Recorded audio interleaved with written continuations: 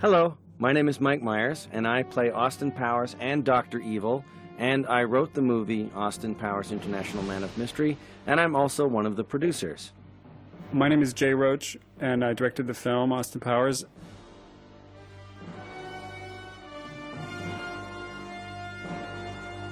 Hi, Jay. Eric's Boy is the name of my production company, named after my father, Eric. We shot this in the Valley of Fire near Las Vegas. Gentlemen, welcome to my underground lair. There's that cat. I have gathered here before me. That's me, Dr. Evil. And yet, each of you. This idea of shooting Dr. Evil without seeing his face obviously was derived from Thunderball. And when Dr. Evil gets angry, Mr. Bigglesworth gets upset. And when Mr. That lady on the far right is a meter maid, because we're trying to think of people who are evil. Now she's on the far left. We got away without showing the pits these guys fall into, but we would have if we'd had more money. The stunt guy was Bud Davis, stunt coordinator. Some people might notice that the Doctor and the Hookman are twins. That's Will Ferrell. Yay, Will! From Saturday Night Live, and Mindy Sterling. Of the Groundlings, who trained many famous comedians, as well as being a great one herself. I frequently wear that pinky ring. And those pants, I've seen them.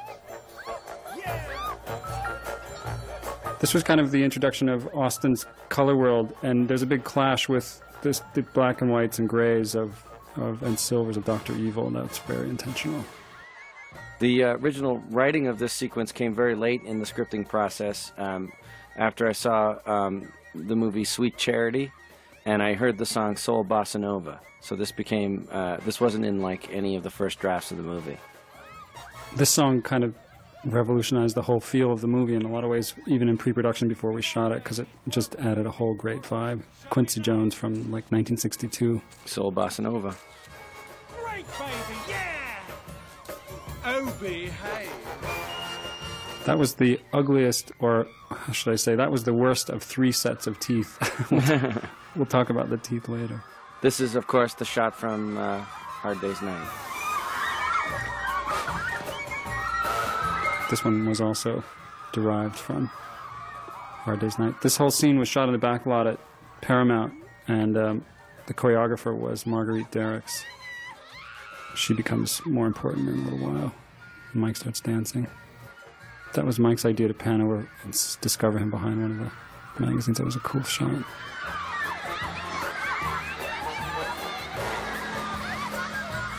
Now we come to my favorite shot in the whole movie. The flipping bobbies. And this big dance number. Mike tells me they don't have high school brass bands in England, but nobody seems to mind. No, they don't have marching bands. Oh, is that what it is? Yeah, they have brass bands, but it's usually like, miners, coal miners have a brass band, not in high school. Ah, the Jag. Yes. Mr. Bud Davis, stunt coordinator, ladies and gentlemen. Mike had the idea of he jumps into the car, and I think it was Bud who came up with the idea of the front flip. I didn't believe it could be done. And that guy did it for us like 6 times by the end of the movie. And I thought he was going to hurt his bits and pieces, but he didn't. He came within 2 inches of that. Yes, I know. Once. So this is all rear screen, which was very intentional to give us the look of an old 60s film.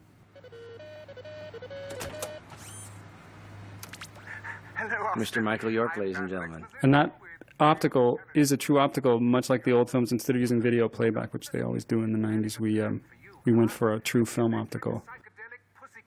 Pacific Title did all the opticals and titles for us. Ah, the big boy.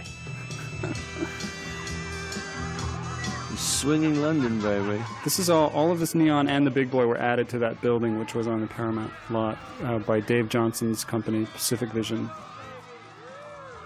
That's my bum. Using CGI. There's my fabulous bum. Mimi Rogers looking better than ever in that leather fight suit. Yeah, the leather fight suit was a big hit amongst the crew members. Somebody told me she took this job just to wear that suit. Well, she's a very smart woman. Dina Appel did the costumes. Amazing job. I think she should be nominated for an Academy Award. That was a fun day. A lot of dancing. We did about 40 takes of dancing. There's Andy Warhol. And there's Jay Roach's favorite shot ever. I had to fight like crazy to get my credit over that shot and the way we put this together. Mike doesn't realize it, but we changed the whole order of the scene just so I could have my name over that shot. I don't mind, Jay. Did you hit that woman? Right, let me show you. Remember the guy almost lost his eye? Amy Rogers poked this guy like from the Three Stooges right in the eye. We thought his eye was going to come out. We thought we had made somebody partially blind in the name of comedy. But he was the brave stuntman afterwards and finished the scene. Good work, Mrs. Kensington, all right. You can see his knickers in that jump. Right. Where's Dr. Evil, huh? Where is he? I hope people realize that we switched the girl to the guy. Do you think they figured that out? Yes. Okay.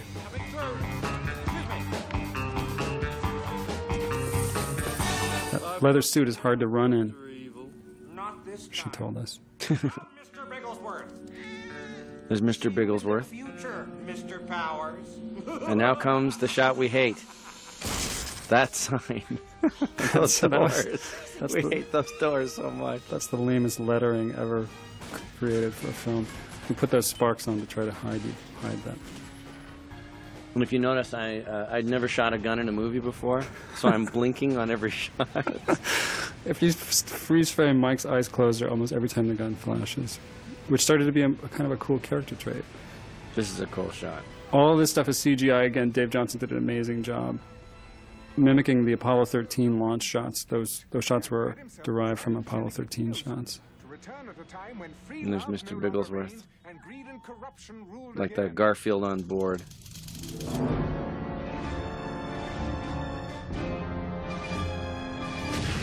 I love these little retro rocket bursts that And take I me like back the little, into re-entry. the heat things, the re-entry heat things. I'm very fond of the typing. I'm very glad that, Clint Howard, yay! Commander, this Mike spotted this effect in the Thomas Crown Affair, another, again, an old-fashioned film optical, which we both fell in love with and did a lot throughout the film. And Charles Napier is the Colonel, the classic boy Colonel. never left, sir. He's always offered the same high-quality meat. I love how, like, only for our purposes does the radar blip look like Bob's Big Boy. Nowhere in life does that ever happen. That always gets a huge laugh when Bob comes on, the silhouette of Bob. Clint's reprising his role from Apollo 13 here as well. He's very cool, very funny. So is Mr. Napier. Call the president. Sir. Prepare the jet. Bring my overnight bag. This is the 60s overuse of split screen. Again, a la Thomas Crown Affair. If you watch, we had to adjust a little bit of the pacing on Yeah, you can Charles. see the cuts in them, yeah. using film opticals. Powers volunteered to have himself frozen in case Dr. Evil should ever... I'm a big fan of whenever you show England that you play Rule Britannia. That is a rule. And whenever they go to China, it's always da da da da da da da da. And whenever they have Indians, it's always dun dun dun dun dun boom boom boom boom. It's just the law, and we're law-abiding filmmakers. A lot of this look was derived from Stanley Kubrick's 2001, especially that first big shot when they walk into the hallway. The ultimate gentleman spy. That's me holding my bits and pieces. Mike's wearing a merkin. That's right, I am. For those of you who know what that is. Stage 1. Laser cutting. He could stand there and hold still in an absolute frozen pose for like a minute and a half. It's incredible. This was cool. It was like going into amniotic fluid, going into this goo. Yeah, he's actually descending into that methylcellulose stuff. And we had to hold him under because he would become buoyant and float to the top. But it actually became quite relaxing after a while. It was very amniotic. It was kind of like one of those saline isolation tanks. Is that what you said? Yeah. Reanimation beginning. And one of the shots, my boys popped through. You can see my boys pop through from behind. We couldn't use that shot because I am completely naked there, covered in red dye number 2. Beginning. It always looked like a chick hatching from an egg in that shot to me. Now, when you say chick, I don't mean bird. okay, I understand. I'm hip to your street lingo, Jay.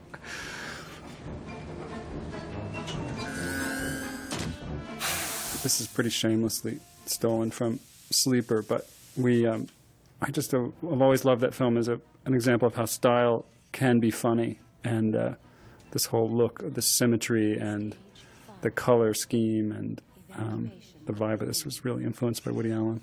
There's a tremendous pressure on us from people who will go nameless who thought that the P went on too long. And that is in my favorite thing in comedy, which is comedy torture, when something stops being funny and then becomes funny again.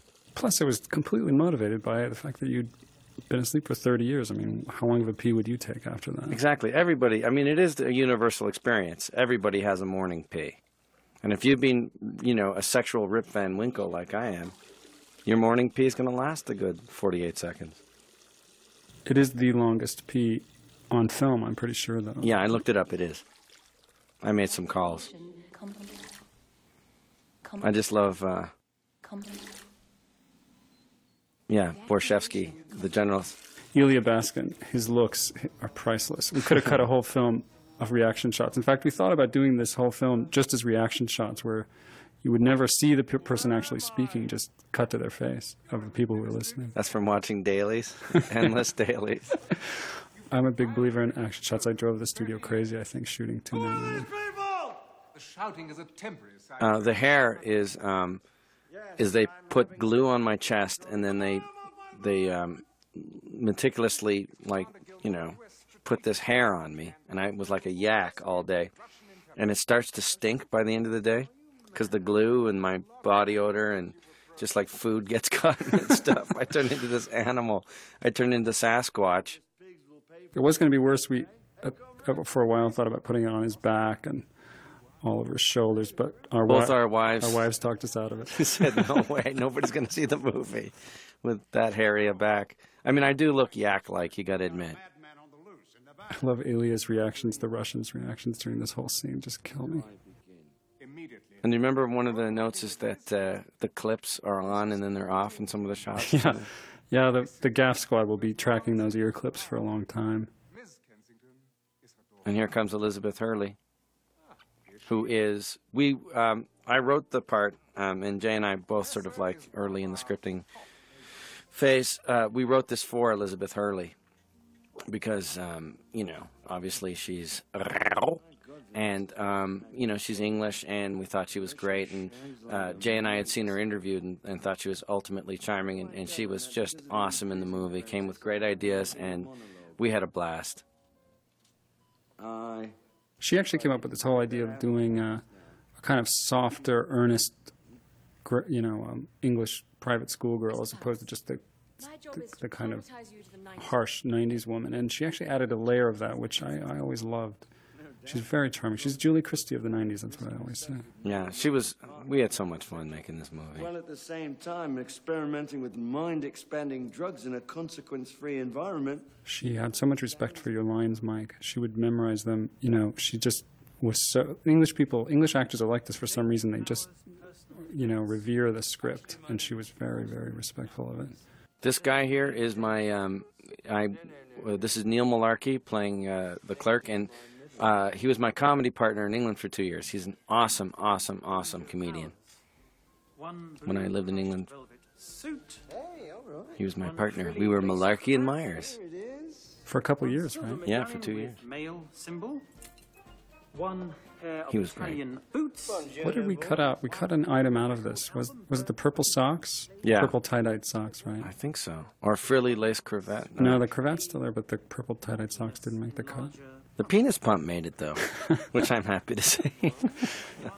It even makes it on TV ads and stuff. I mean, I couldn't believe they've been able to use that. It's actually really fun. I just love that there's a flag of Sweden on it, as if that's movie proof that it's Swedish. See, there's a flag of Sweden. Enlarger pump filled out by... In the TV version, it's just the enlarger pump. Yes. As if you can't tell what it's supposed to enlarge. Now, this is one of my most satisfying things ever, that this got a big laugh. That's a great graphic. Bruce Mink did all these mock-ups for these props. He did a great job. And in no time at all, too. He did such an awesome job. Mike was so used to, on Saturday Night Live, asking for props at the last minute, and Bruce, although would always have this funny look on his face when we'd ask him, would just always come up with it. It was amazing. And then, of course, is Burt Bacharach, which is the inspiration for this movie, because I was driving home from hockey practice and I heard The Look of Love by Burt Bacharach on the radio, and I just wanted to do a movie in that whole, you know, not the hippie 60s, but the jet-setter swinger 60s, the more English, you know, the Casino Royales and that whole, you know, blow up, and do a movie in that area. And so Mr. Burt Bacharach, who will appear later in the cinematic offering, is there in album form. These were inspired by Laugh-In, the TV show Laugh-In. Just as we called them the psychedelic scene breaks. And originally we had like 25 in them, then we went down to none, then we had like 10, and now I think there's how many? There's 4, yeah.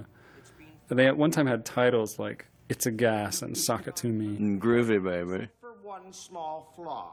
Due to a technical error by my henchman Mustafa, complications arose in the unfreezing process. My design was perfect. Look what you did to Mr. Bigglesworth!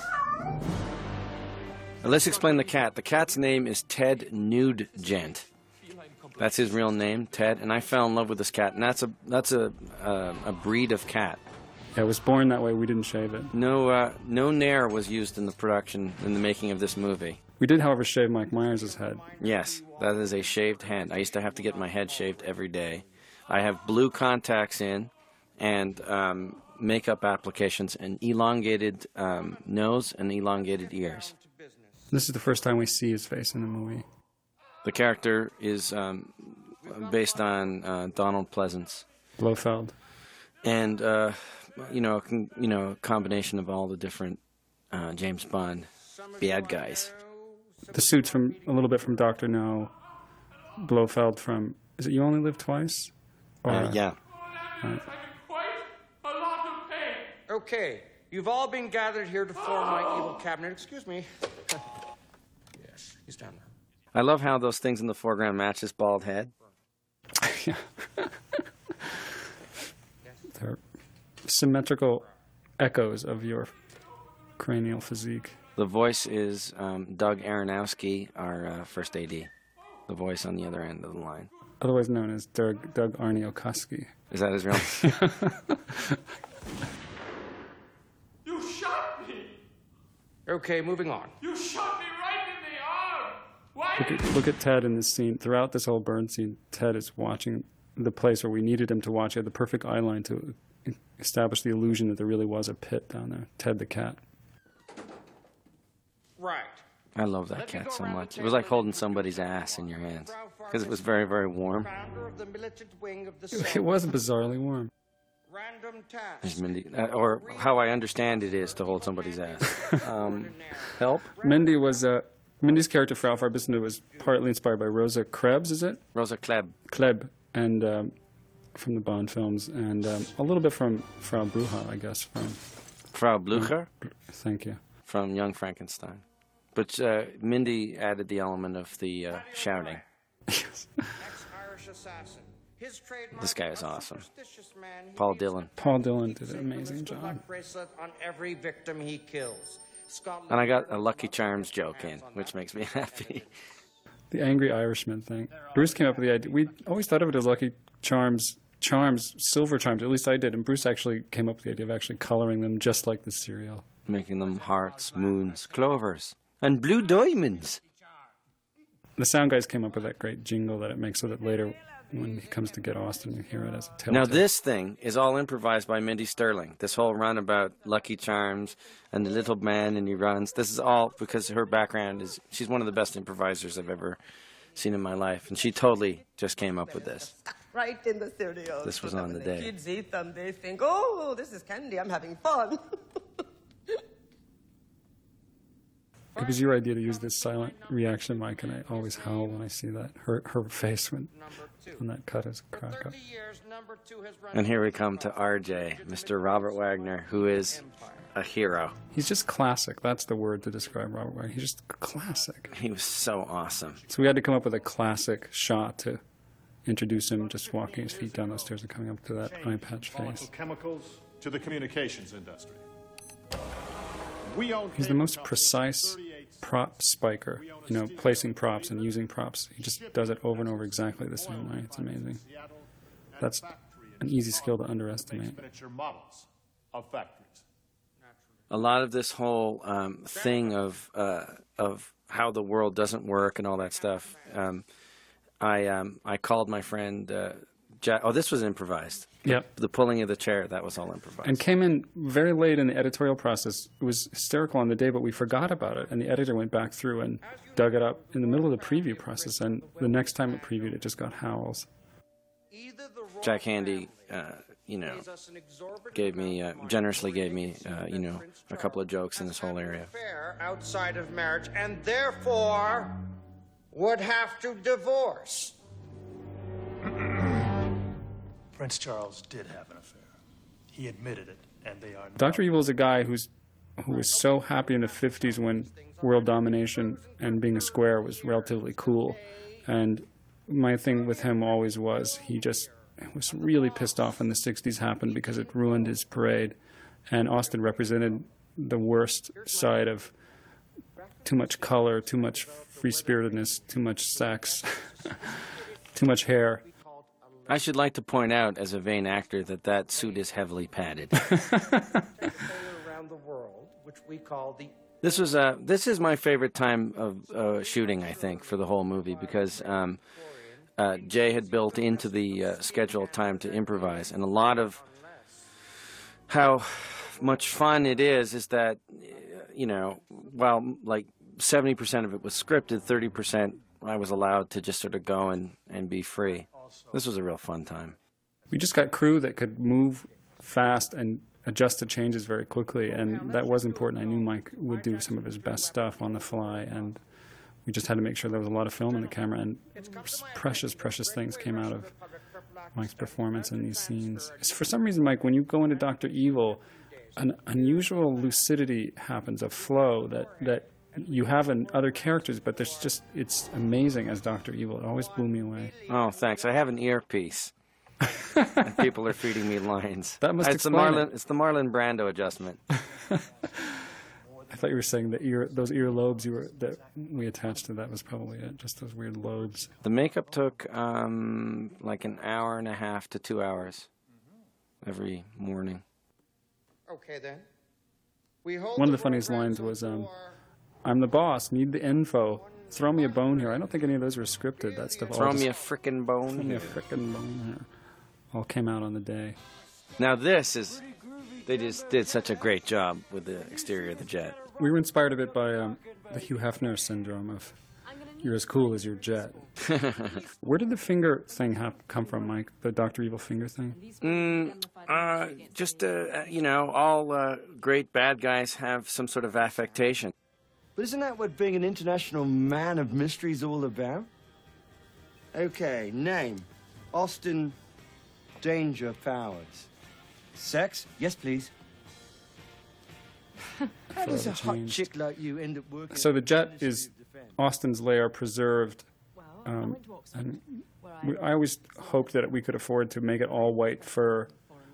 We watched a film called... Danger Diabolique, where the guy had a huge white spinning bed, and would make love to women covered with money. But we couldn't afford to do it exactly that way. I remember I was very against the pumpkin jacket and gave in. We called it pumpkin because Mike hates orange.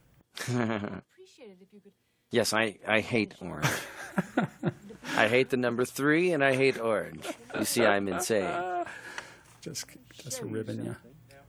One of the cool things about this movie was trying to mythologize Austin Powers and give him this whole legendary status by giving him a certain kind of women, a certain kind of transportation, having people chase him all around and revere him. And that was actually a blast. We really loved this character. I mean, obviously Mike loved him, but I really, really loved this character and tried to embrace him and not just parody characters like him, but pay tribute to characters like this and to Austin in particular. Do I make you horny? It was the first scene we shot in the movie, and it was the first day. First scene, first day. Yeah. And there were a lot of things we were just getting used to, but I love the performances. I love what you do with the spinning bed, and I loved her performance right here when she jumps off the bed and lectures you, because it could have easily gotten too harsh and predictable. And she really is just totally charming, even as she's cussing you out. I thought it was great. Can I just say that I've never said cussing you out ever in my life? Still would not have sex with you. What's your point, Vanessa?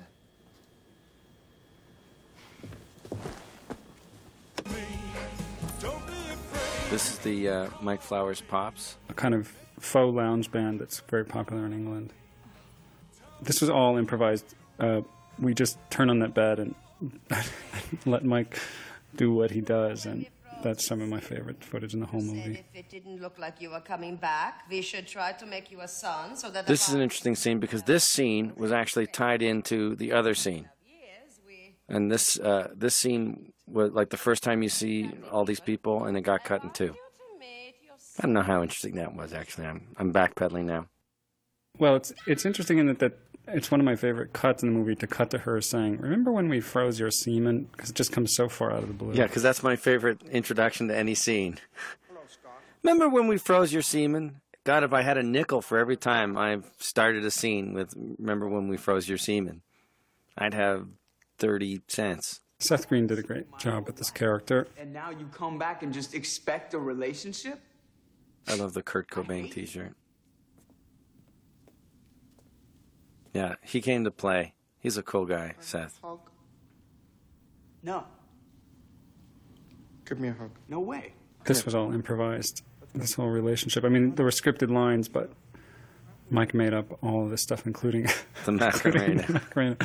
Which was a song we played on the set to cheer us up, you know, in the times when things were going too slow or something. And Mike and the sound guy had a joke about it, and it would always blast over the speakers at the least opportune time. Exactly. When we were like bored or waiting on a light or something, I'd go, "I think it's Macarena time." Daka, daka, daka, daka.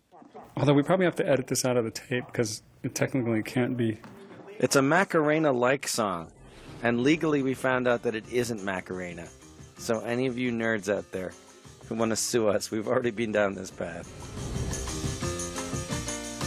This is a great song, Mas Que Nada.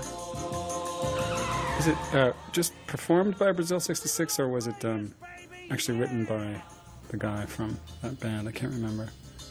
Me either. I just like it. It is a great song. It's so Vegas. This was a fun night. This was actually shot in Vegas. We shot in both the Riviera, which is where Casino was shot, and Stardust. That exterior was from the Stardust. Now, this is a scene that was in and out about, 5 times.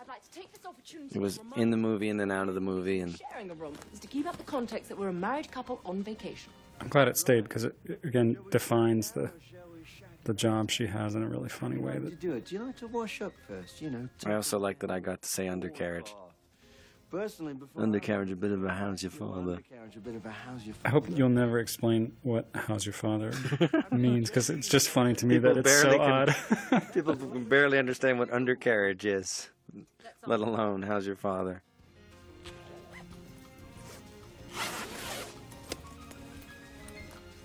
That was inspired by my wife, those individually bagged clothing items with labels.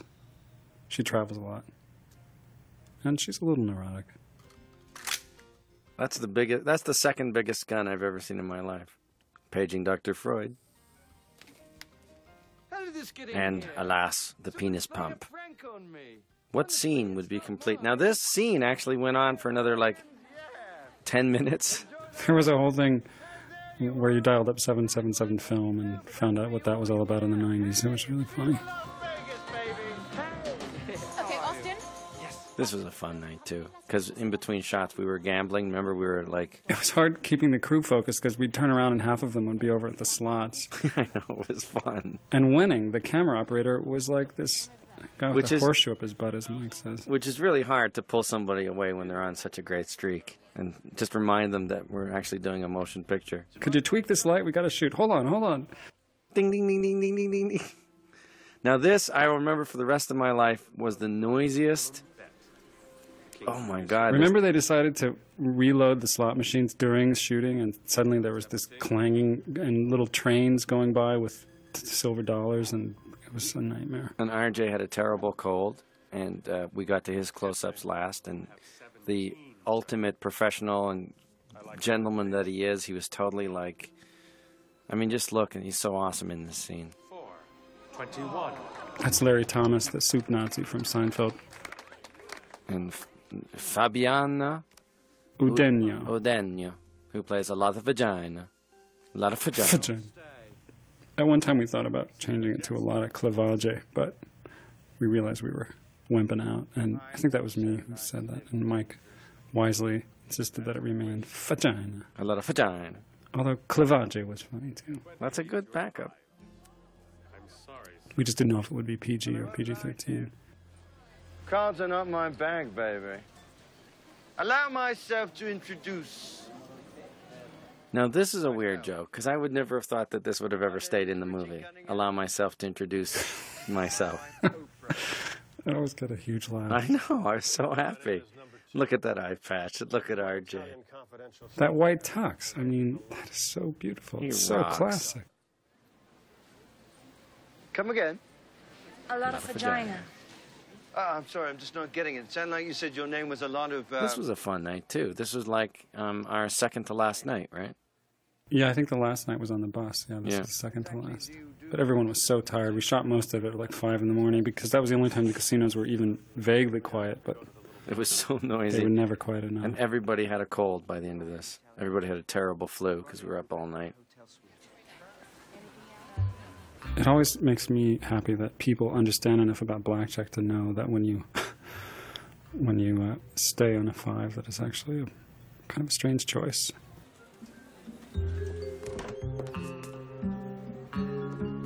You didn't happen to see anything at all? This is a lot of people's favorite scene in the movie, and it's Mike does this amazing job imitating something that's not going on, and Tom Arnold just came up with some of the funniest stuff. Yeah, Tom Arnold improvised and came up with courtesy flush and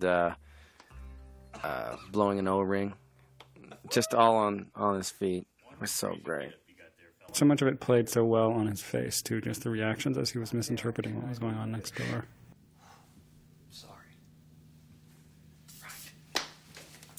I look very Partridge Family there. No, I'm English. I love that line.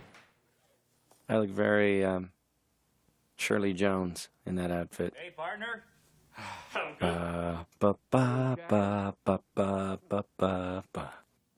I love that neither you nor he take off your jackets before you sit down.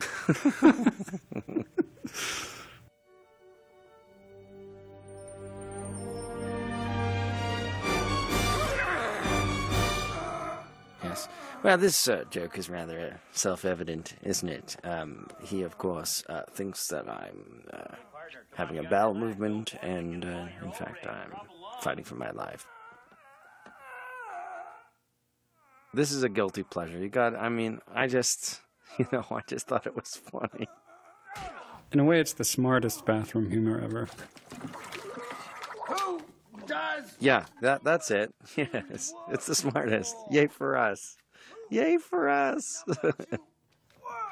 Because it's not really bathroom humor. There's no actual bodily functions occurring. No, he just thinks there are.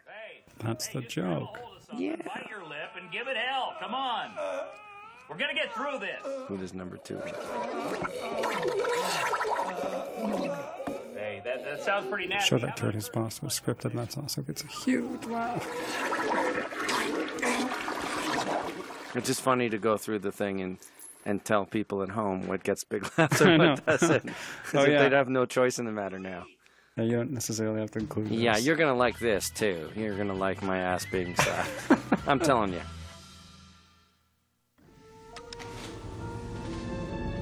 The guy was hung upside down, the stunt guy on that toilet all day long.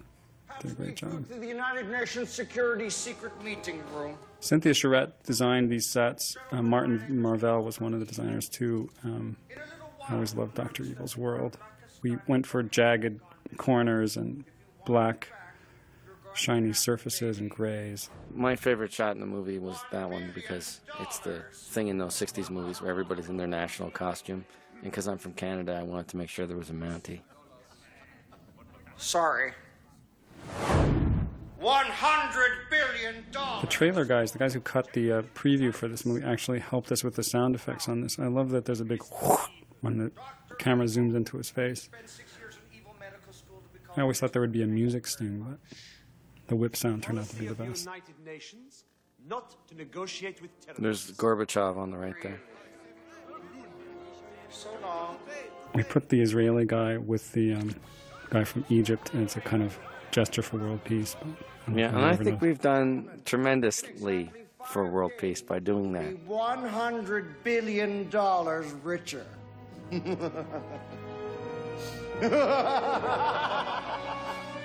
Now, this was another scene that there was a tremendous amount of pressure on us to make very, very short. And we insisted on it being long. I think it worked out okay. I think it works out great. I've always wondered what would happen. You know, you always see the evil guy laughing and stuff. What happens when he's finished laughing? What does he do? How do you segue into new conversation? It's like, okay, listen, who wants to go watch some TV? Hello, Vanessa. And how's Austin? Mad About You's on. Let's go see Mad About You. You didn't. No. I made him sleep on the sofa. Vanessa?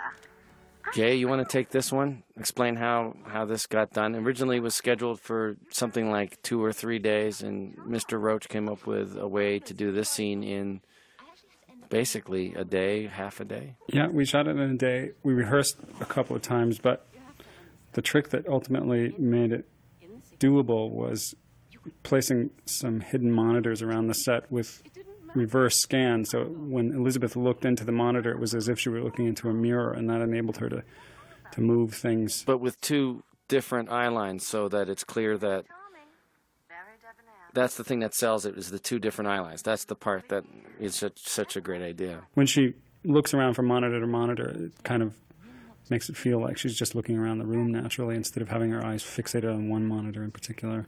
You didn't answer my question, Mummy. I know. Now we're coming up to, Let me just say this. again, one of my favorite jokes in the piece is the sausage. Ah, the sausage. Paging Dr. Freud. Paging Dr. Freud.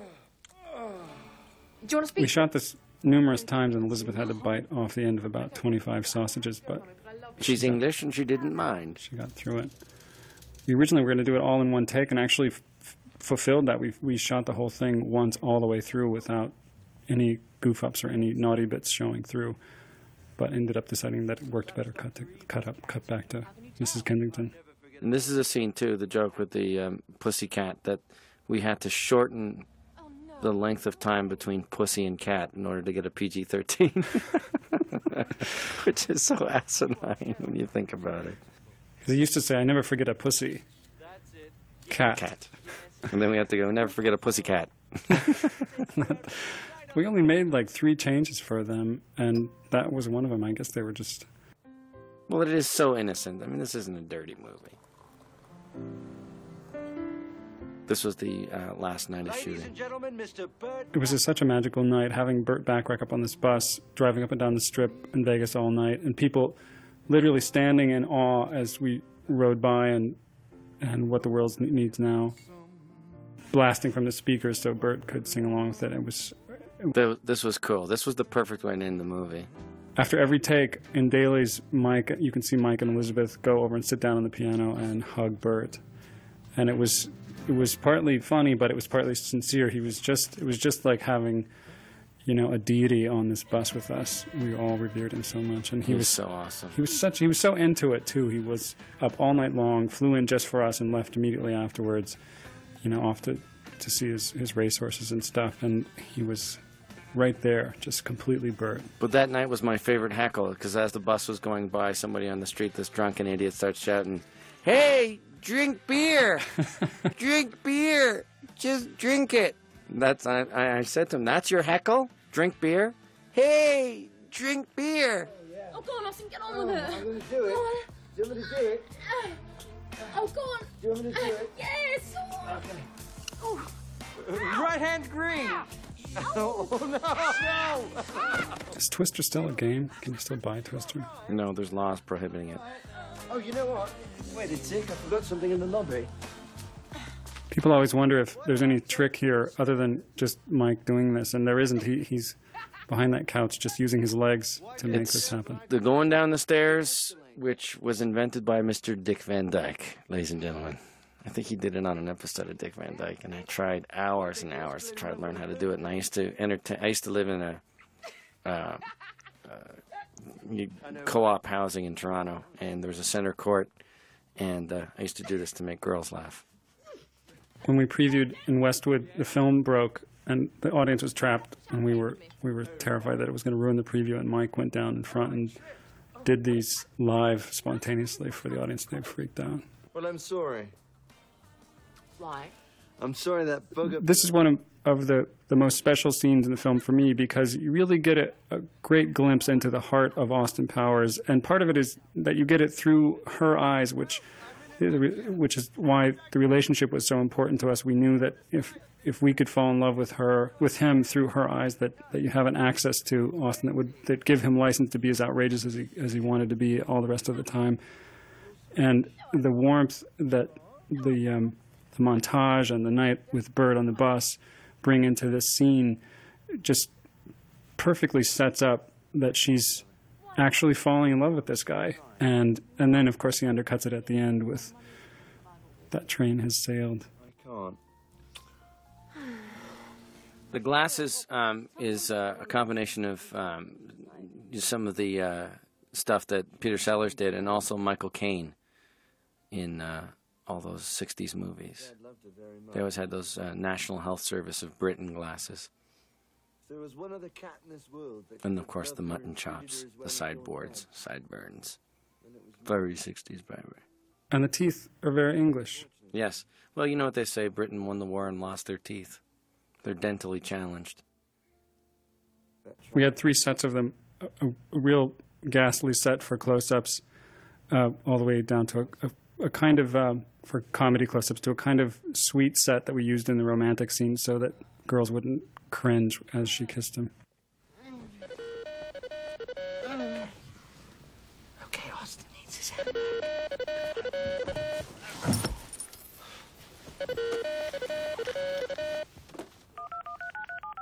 You've got mail. Hello, Austin. I only put this in so I could get a free year subscription to AOL. Which has worked out great for both of I us. want you to find out what part Virgicon plays in something called Project There's Mr. I need York. you to go to a lot of vaginas penthouse immediately.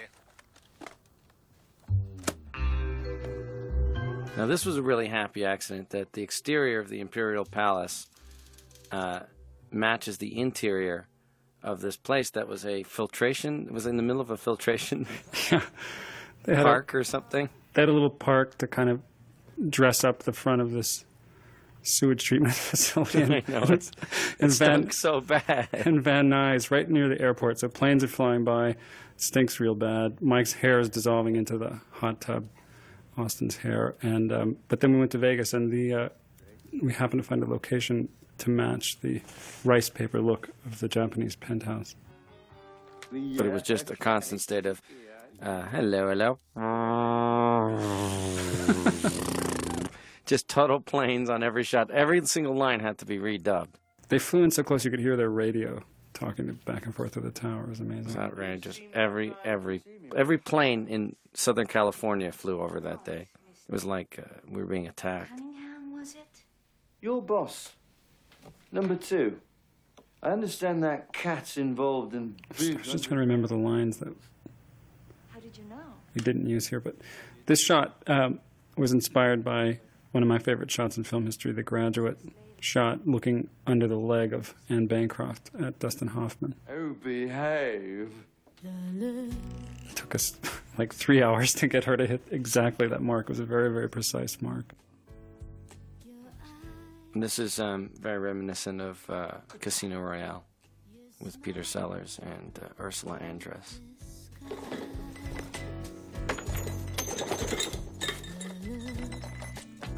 There's versions of that scene that would have totally killed our PG-13. We actually see a lot of vagina.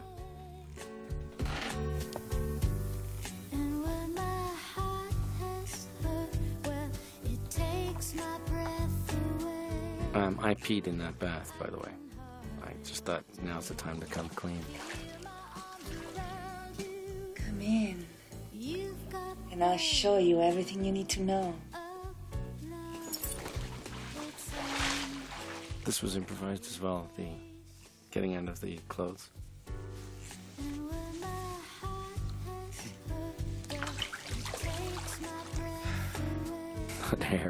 That hair was the bane of my existence. The glue in the hair just stunk so bad at the end of the day. Glue, hair, and BO are a deadly combo, and food. By the end of that shoot, that water was sort of a sickly green with a slick on it. With a slick and just gobs of hair floating. Hair and glue. It was foul. And they had to keep being sexy and seductive. I smelled so bad. Such BO. It was a bit of a trick preserving the PG-13 through this. You could never tell when the water was going to slosh a certain way. She was a good sport about it. Yeah, she was great. Men come first and women come second. Or sometimes not at all. Care for some sake? These were the class 10 teeth here. These are the utmost. Yes. Kinky. Clinky. Some people say, does she say care for some sake? That's what I got. A lot of that. No, it's sake, in fact. And now we're coming up to another great moment in the movie. And here we are. Thank you very much. Thank you, ladies and gentlemen. Thank you. You're very kind. Dare you break wind before me? The great thing about the script for me was that there was room for some really smart humor, particularly with Dr. Evil, but that because of Austin's character, we had license to do some of the most primitive humor you could possibly imagine, what Mike always called the reptilian humor as compared with the mammalian. There's a whole backstory to that fart in the bath that got cut out, which makes it seem even more random. There's a whole thing that we went through all of the stuff of being unfrozen, short-term memory loss, dry mouth, inopportune flatulence. There was like this whole thing that just got cut out. So by the time we got to it, you just looked insane that he farted in the tub. Battle Exposition Michael York's character used to explain to Mike as he was being unthawed that flatulence at times of extreme relaxation were one of the side effects. So that was going to set up what happened in the hot tub later, but ultimately it didn't seem to be necessary. It's a fart joke. In America, I'm sorry. You keep saying you got something for me. We knew that the best way for Austin to have to fight his way into the underground lair in the end of the movie would be to fight through things that would take advantage of his weaknesses. And since he had a weakness for women, Dr. Evil has Frau Farbissina invent the fembots, which is partly inspired by Castle Anthrax in the Monty Python movie, The Holy Grail. And well, really, it's the Dean Martin ambushers and what was the other Matt Helm movies? And the Our Man Flint, and then like Flint, the James Coburn films. That's sort of where the character of the women, but the idea of women knowing exactly what his weakness was. And there was a lot of controversy about those costumes, I remembered, because everybody thought they looked like Barney Fife. The cops' costumes? Yes. The Barney Fife costumes, they came to be known. But Mike thought that they would set you in a period of films where all the cops wore those costumes, and I think he's absolutely right. The quality of their characters, 2 meetings caliber, it's a homonym. Forget it. At ease, boys. This is so funny that you have to get out the budget stretcher, and the makeshift headquarters is the exact same as the other room, just whipped on a British flag and some military stuff. It's the exact same. It's the same hotel room that we saw them unpacking earlier, and it's not clear whether it matters. Some people think that it is the same hotel room and they just brought in all of the equipment. And I think either interpretation is all right, but it was supposed to be two separate rooms. We were hoping that people would notice the room number. What do you mean? No, it's a different number, see? Like as if anyone cares. Austin, let me bring you up to speed.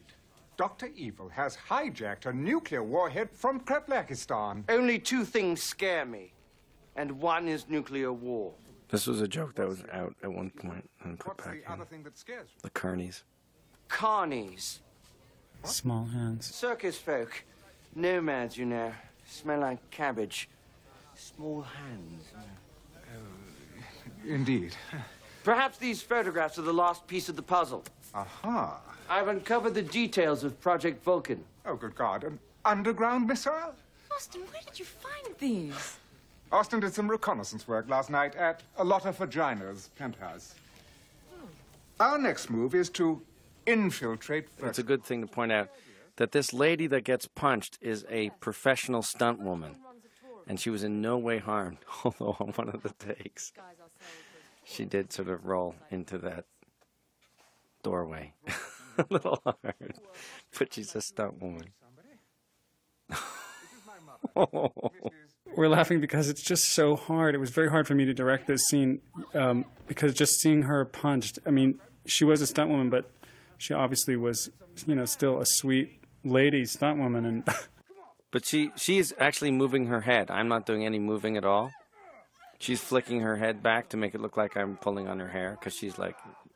She was the sweetest lady of all, and just we had to make it look like we were really punching her and torturing her over and over and over all night. But she actually came up in the end and thanked us and was really, really happy to do it. No, she's a pro. I mean, she knew what she was doing. It's just an odd situation when you're standing around on a set trying to figure out how to make it look realistic, the way her head snaps back and all that stuff. That's that girl, Sarah, looks exactly like Goldie Hawn. Goldie Hawn from Laugh-In. We cast her to make that homage. I love you, Dad. I love you too, son. And then, of course, we have the wonderful Carrie Fisher, who just knocked us out of the park. I thought she did a great job. I found myself directing her the way Gene Hackman directed her character in Postcards from the Edge. She seemed to appreciate that. Evil? Evil, actually. Dr. Evil. Hello, Dr. Evil. Hello, Scott. That guy was great, the guy on the left. So, Scott, why don't we start with you?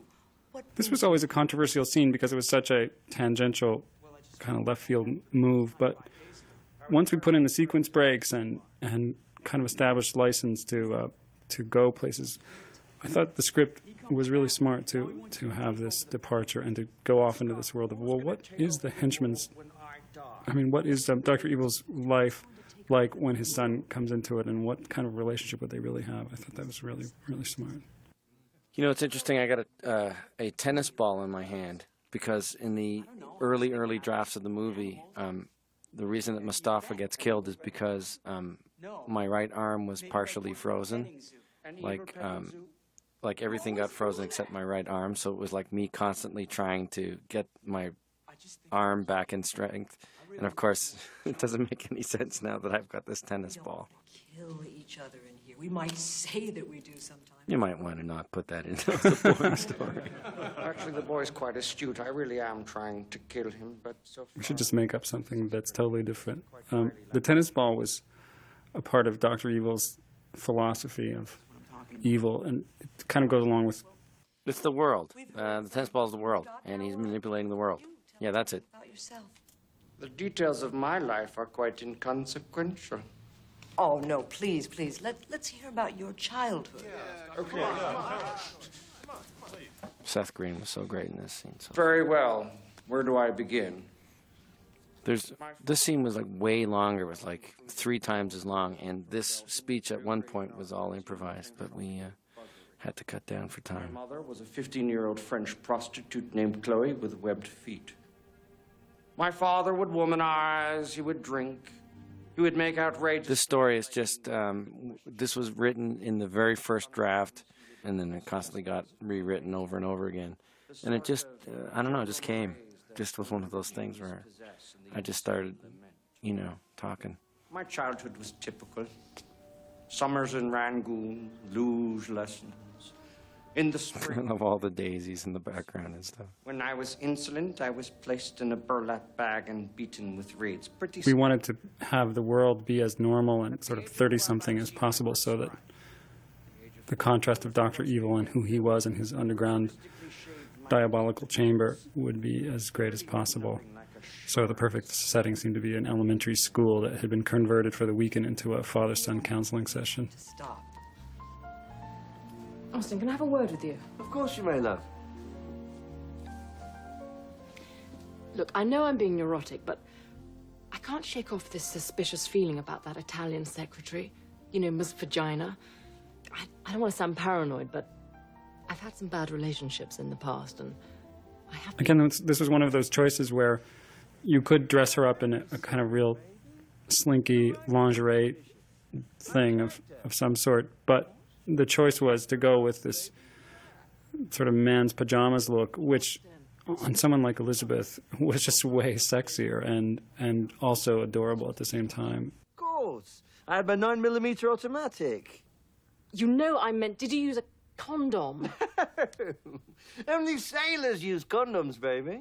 Not in the 90s, Austin. Well, they should, those filthy beggars. They go from port to port. Well, Vanessa, don't have a thrombo. A lotta meant nothing to me. Well, it means something to me.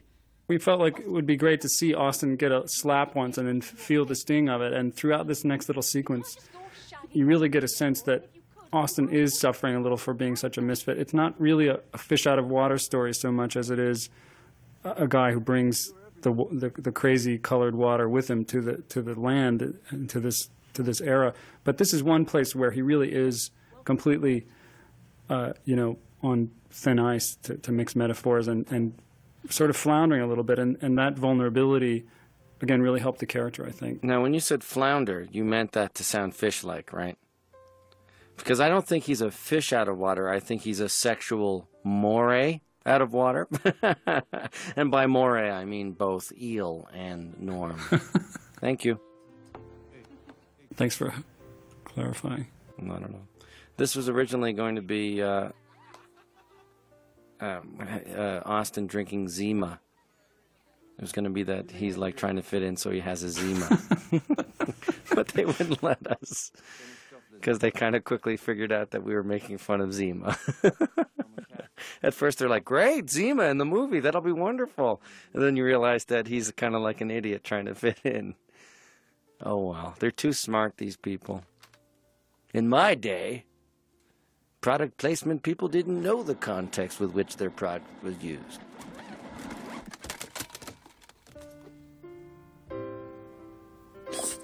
I had, at the end of this scene, I had flour in my nostrils for like 4 months. I was having like little pastry boogers come out of me. I felt like the guy from Poppin' Fresh dough, the little Pillsbury guy. There was literally a gun, an air gun of great power and force right off to the side of the tennis shoe. Shooting flour up into my nasal passage. I still think there's like a croissant up there. Prime Minister, end of apartheid. Yeah, and I can't believe Liberace was gay. I mean, women loved him. I didn't see that one coming, no. The tour is about to begin, so if you please take your seats. Welcome to VirtueCon, company of the future. VirtueCon is a leading manufacturer. This is Patrick Bristow, a great comedian. Another Groundlings guy. He's also on Ellen. That's right. The Italians. The joke here that I always liked was that there's a tour through this building, but you never see anything. And it literally goes from the front door of the lobby to the back end of the lobby. To the gift shop. And it's like a 3-second tour. There you go, everyone. All right, thanks. Bye. Buy something at the gift shop. Had a ride. I just love that everything in the 90s now has a gift shop and merchandising, including the legitimate face of an evil empire. It's a theme park of a lobby of a business building.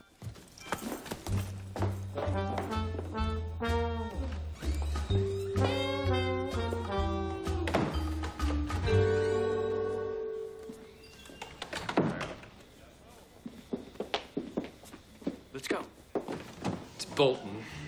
I just thought there should be a steamroller testing facility within VirtueCon. We wanted to play around a little bit with the scale, sort of like in Broadway Danny Rose when they go into the warehouse and have the fight around the big helium Macy's parade. What's that parade called? Macy's Thanksgiving Day parade. This next shot is great. I love this shot. Watch out! This was an idea by a friend of mine, Steve Hibbert, gave me this joke of the idea of a high-speed chase only done on steamrollers. Oh, thank goodness we made it, Austin. All right, stay very cool, baby.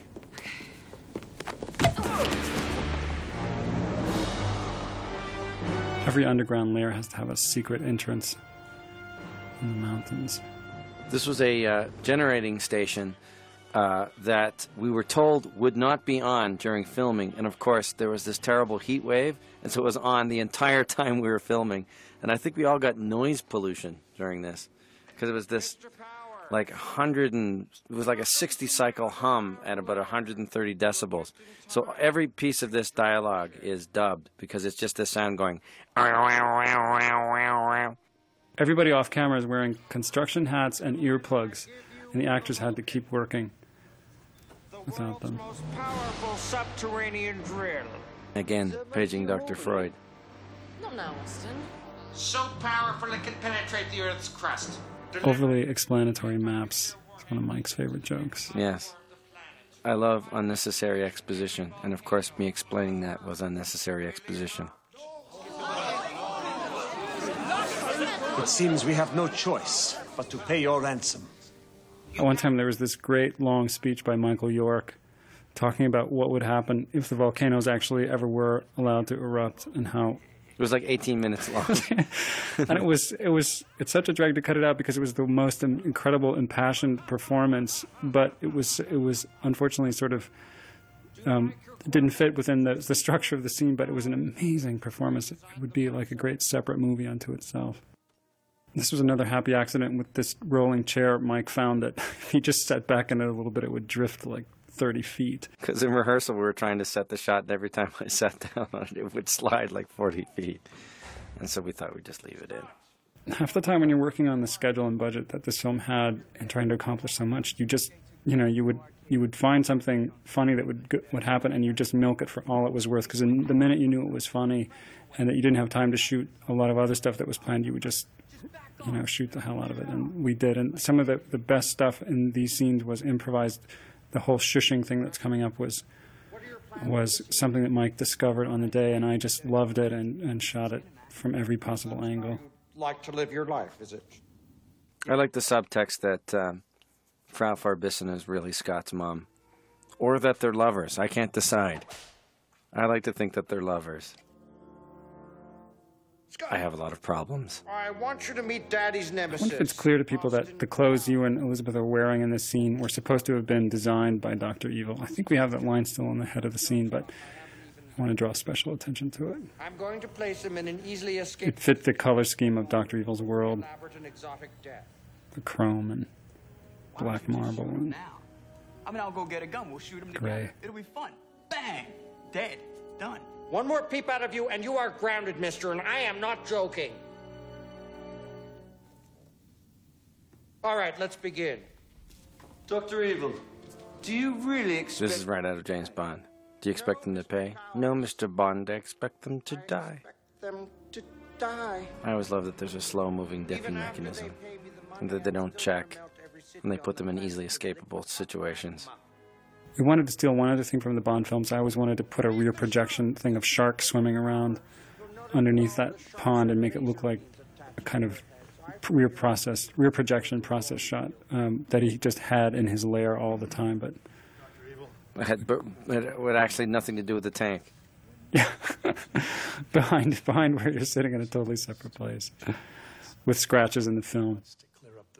Again, a lot of this whole thing of the layer not working and stuff, I owe to Jack Handy, who lent it to me for this movie. the great writer who worked on Saturday Night Live and does all the deep thoughts. What was the original sequence? It was going to be open the tank. You're surrounded by sharks with lasers, and then it was going to be piranhas with lasers, but they were too heavy, so they sank to the bottom. And then it got the sea bass. And originally we were going to have actual sharks with actual lasers, but we couldn't afford it, so we just talked about them. And we just used bubbles. And we made it sea bass. We used bubbles with a hose that was straight out of You Only Live Twice. The underground layer had a kind of a bridge over a tank, and bubbles just came whenever the deadly so threat low was. tech. We loved that. We originally were going to actually have sharks with laser brains. But I actually thought the bubbles were ultimately funnier because they were so low tech. Down here, boom! I'll blow their brains out. Scott, you just don't get it. That was a big part of the experience of making the film, is embracing low tech for its own sake and trying to have fun with it. All I'm saying, they're gonna get a... This was way longer, too.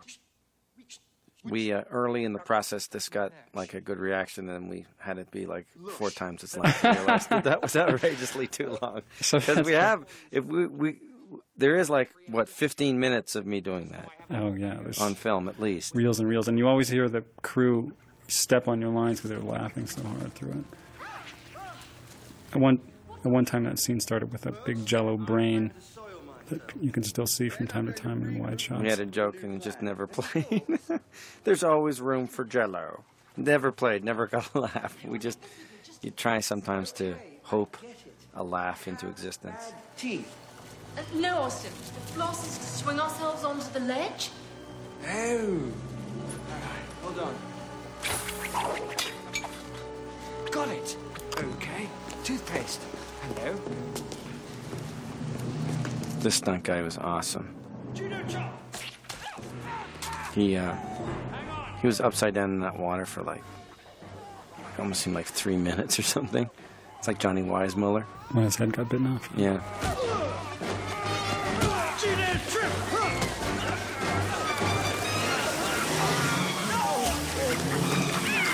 There you go, ladies and gentlemen.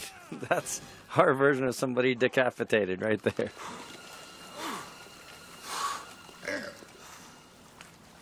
I think that dummy cost about 45 cents. Something like that. That's not the way to get ahead in life. No. There were scenes in the movie where you would zoom into the body of the henchman who was killed. And then you'd go to the henchman's house, and the wife would receive the phone call that, yes, my husband's a henchman for Dr. Evil. What?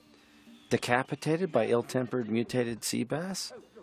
Oh, my God. And then the son comes in. Where's Dad? He was decapitated by ill-tempered, mutated sea bass. Oh, no. And try and have the actual impact of a henchman's death on a henchman's family. But it went away. This was an underwater... This was another filtration plant. We were in 2 filtration plants. This was the drinking water processing place over in the North Valley, and there was always the danger of ozone leaks, and so all along the hallways are stretchers. And it was a little scary shooting in a place where there's a need for stretchers every 10 feet on a hallway. Yeah, don't worry, it's never happened. But should it happen, you die within 5 minutes. But it's never happened. It's a great location, though, all these pipes running down these long hallways. We did this in 2 takes. That's right. Come, everyone. Let us prepare to the main chamber. Project Vulcan is about to begin. Scott, don't you want to see what Daddy does for a living? Blow me. Excuse me? The idea that even Dr. Evil has problems with his adolescent son always cracked me up.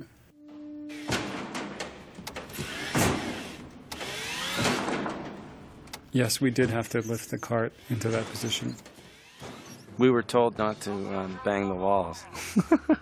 We put big, huge hunks out of the wall. They get really pissed. We were told that we were jeopardizing the entire water supply of 6 million people in Los Angeles, but you By know, putting a nick in the wall.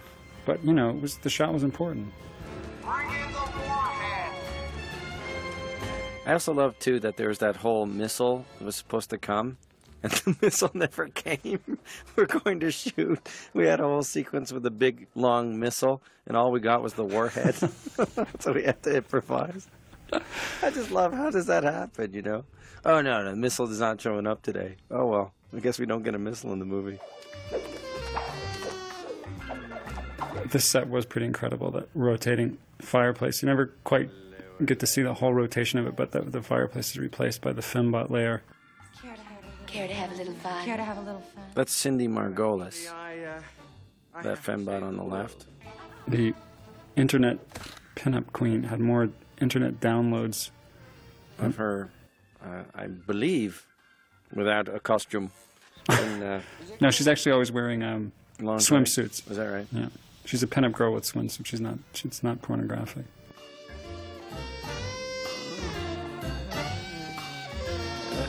Paging Dr. Freud. Paging Dr. Freud. Now, if you think about it, that drill kind of looks like a penis.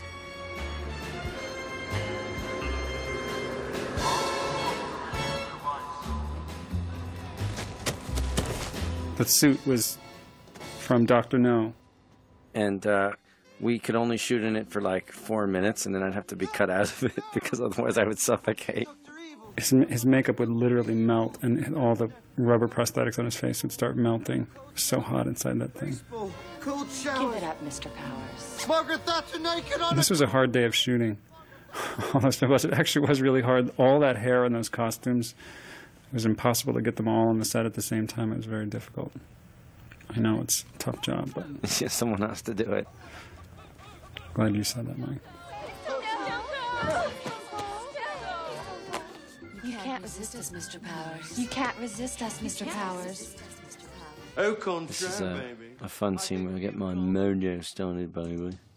To get cross-mogination.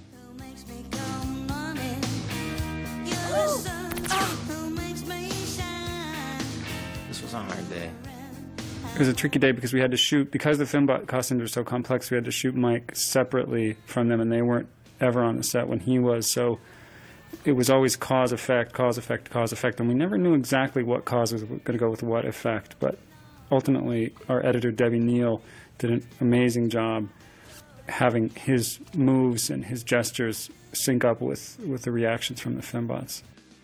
Again, I might like to stress that hair, by the end of this, because I did so many takes, started to stink so bad. It's like literally having roadkill on your chest. And there's no padding as well, just so you know. That's all me.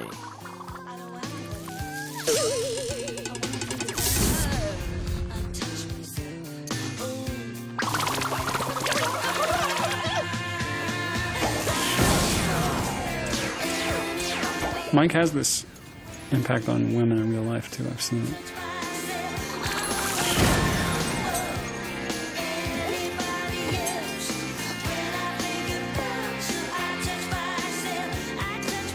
This was the reprise of her mom's leather cat suit, fight suit, which we thought was a good character arc, bookend sort of thing that she had. And we also just wanted to see her in a leather suit. Let's be honest, Jay. Come on, we're not idiots. I was You got selling Elizabeth it, man. Hurley. I know you're trying to say it like it was an arc thing. You got Elizabeth Hurley. Put on the suit, please. Thank you very much. You know, that thing. I end up in But she fulfilled her destiny as her mom's daughter. Yeah, and she put on the suit, Jay. Come on. Let's not fool the people. Smashing baby. Let's not lie to the people. It's interesting that both actresses asked to keep those suits. Launching the subterranean probe. Begin initial surface penetration. This thing weighed something like 40 tons. Did it really? It was so heavy. It was hooked to the crane that was designed to move those generators around, that big ceiling crane that went back and forth, and that's the only way we could lower it into position. That was the biggest blast. Oh And- my God. And the Gaff Squad people will notice that, although it was painted to resemble a steel door, that wood starts flying out of it when it explodes. Chunks of wood flew all over the place, stuck into the walls. I just thought it was important that people just blow up. Like in every shootout in all these movies, you throw a grenade and they get thrown 50 feet into the air, as opposed to just getting like a ton of fragments into their body. Mike and Elizabeth are shooting from this place, and you don't see the guys off screen shooting, but they're shooting full automatic weapons with hot shells raining down on top of Mike Of course, and Elizabeth. nobody told us. I was scared.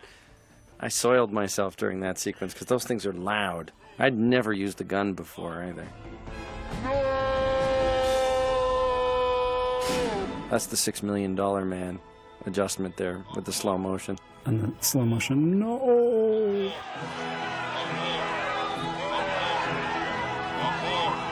Now to Dr. Evil. Din din. I want chicken. I do like Meow Mix. Meow Mix, please deliver. I've got you. Now here's the only shot in the movie where Mike appears in both characters simultaneously in the same shot, which we of course did with a film optical. You and I. However, The rest of the time we used body doubles. things that you stand for, free love, swinging, parties, are all now. This was always a bit of a controversial scene too, because now that he's saved the world, some might argue that the best thing to do would be to get to the end of the movie as quickly as possible. But the speech here that Austin delivers seemed to, in a somewhat, lighthearted way, articulate the theme of the whole film. But it was always one of my favorite speeches, and I can't hear it without smiling, even though it's pretty on the nose about what the film's about. But that's sort of in character of the movie too. That's what I always like about movies. When the bad guy and the good guy get together, they always tell each other their philosophy before they kill each other. Before I kill you, I want to tell you that I believe in tea. I think tea is good as opposed to coffee. That's my philosophy. There's always time for that too. I know. As desperate and urgent as everything else is, that leads up to Long-winded political speeches before they, because in reality you should just go up to the guy and blow his brains out. But no, I'm going to tell you about land reform. It seems the tables have turned again, Dr. Evil. Not really. Kill the little bastard. See what At one point there was a line where I go, "Oh, don't say that. That hurts Daddy's feelings. What about last night? 2 hours of Hop on Pop," which is a Dr. Zeus thing. But everybody thought that Hop on Pop was some sort of weird sex thing. Nobody, for some reason, remembered Hop on Pop. Impeccable. Go ahead. Take Mr. Powers away. The observant here will notice that number 2 is escaping with a fembot in his suitcase. I spent 30 years of my life turning this 2-bit evil empire into a world-class multinational. I was going to have a cover story in 4. I'm such a nerd. I was just happy to hold a machine gun that day because I'm such a World War II fan, especially that type of European, like commando machine gun. This was Robert Wagner's idea, to cry. This is a classic moment. He said, "Mike, I'd like to cry." He didn't tell me about it either, and he didn't rehearse it this way. And on the first take, we all just cracked up. We had to So really funny. control ourselves to keep from laughing, and he just did it like that every take. It was, so It was beautiful. such a girly cry, too. It was so funny.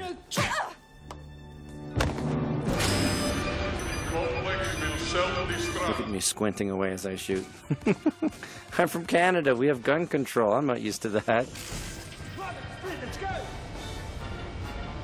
I like shaky cam. Nobody ever questions how that egg shows up in the psychedelic club or here. I love that it just appears and takes off whenever Dr. Evil needs it. I like the notion of shaky cam selling explosion. This is really Mission Impossible in here. That's a nice shot. I love this shot.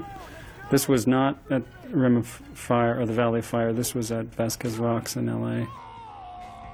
Ooh, cheeky.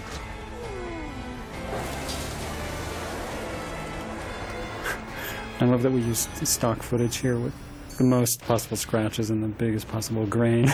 I know, it looks like Super 8 that I took in the 60s.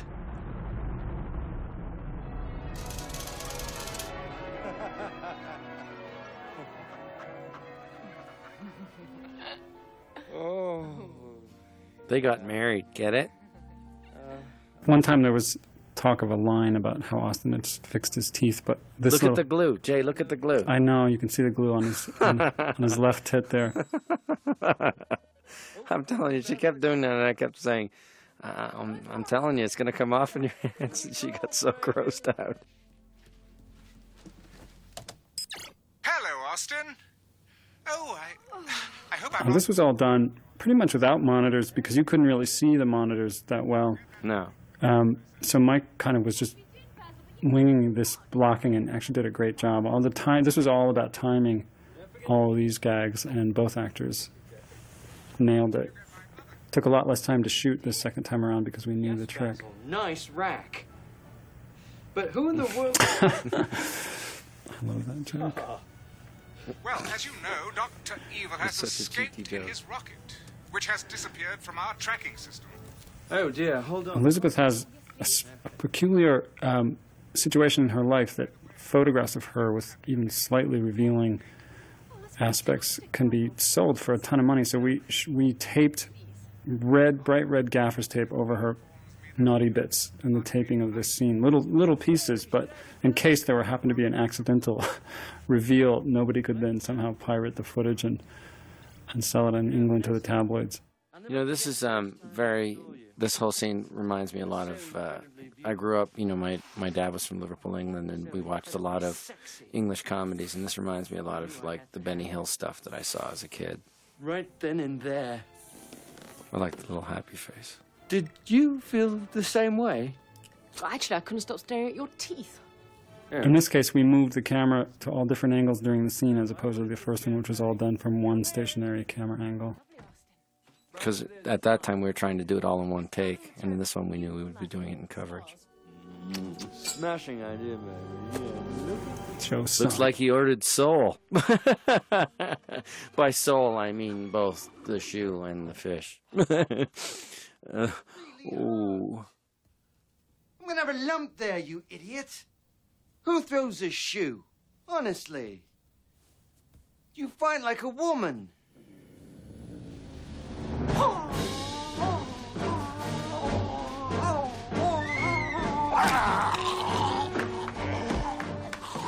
And here comes the penis pump. The flag of Sweden to tell you that it's Swedish. Honestly, it's not mine. No, use it. Now I'm guessing that's how the penis pump works, because I've never used one, but I'm sure that's how it works, right? The guys at Digital Sound and Picture who did the soundtrack for us came up with this idea of an inflating balloon sound, like a squeaking balloon sound, and you can hear it on the track as he's pumping it up. Always makes me laugh. Look how beautiful the night sky is. I never tire of a Uranus joke. Yeah, and that looks just like Uranus. Austin. Well, you know. Hey, I've never seen that big star before. Yeah, You can really see how far she came in her look and demeanor throughout the film. Her character actually made a huge arc. Yeah, you're still trying to justify the fight suit, and I'm not buying it, Chief. See, I have a snotsicle. You see that on my left nostril? And there's a little dummy of Ted Nugent. That's not the real cat. We didn't use the real cat. That's not the original The End. We changed that. See how interesting we are?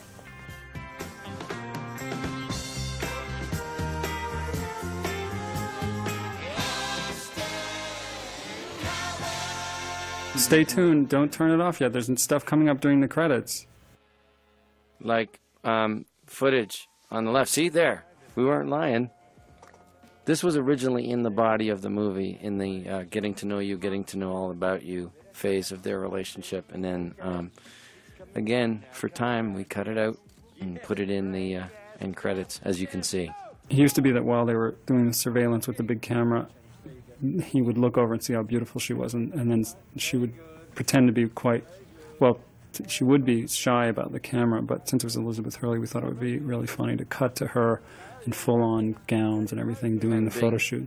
The consummate supermodel thing.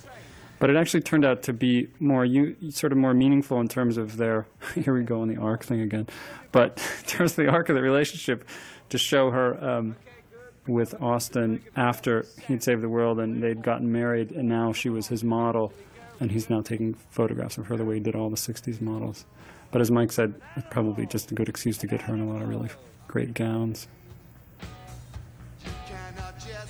Yes, that's it. Yeah. I don't know what that costume was. It was always this idea that there was a certain amount of design in the 60s that had to be so over the top that it went way beyond functionality, and that you could actually make a dress where the sleeve was sewn into the dress. Always cracked me up. This was sort of an homage to Blow Up as well, the movie, the Antonioni masterpiece Blow Up. This entire sequence was shot in one day simultaneously with shooting several other scenes. We just would wait for Elizabeth to get changed into a new costume.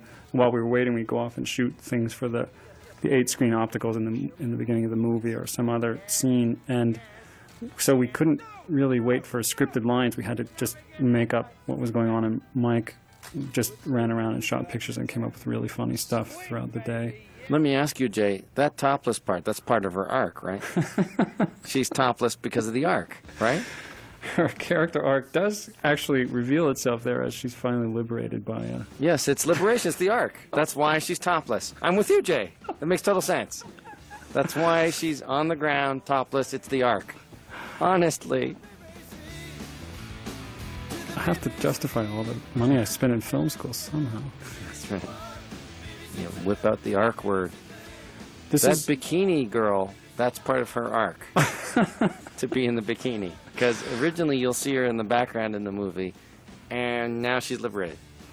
This is the band Ming T that I used to perform with, or I still do, around Los Angeles. It's Matthew Sweet on bass, Susanna Hoffs on guitar, Christopher Ward on rhythm guitar, and Stuart Johnson on drums.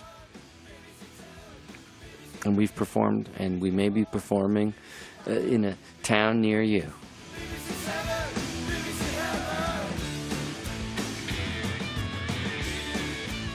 The song BBC.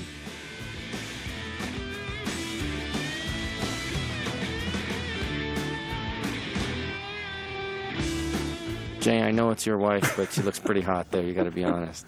I don't mean to make you uncomfortable, but that's part of her arc, is that she looks hot in the video. Because in the start of the video, she's like in dark, see? And then we cut in closer and she looks like, you know, sexier. Because that's her arc. Put on the telly. There she is arcing away in the background. Just arcing a storm. Arcing madly.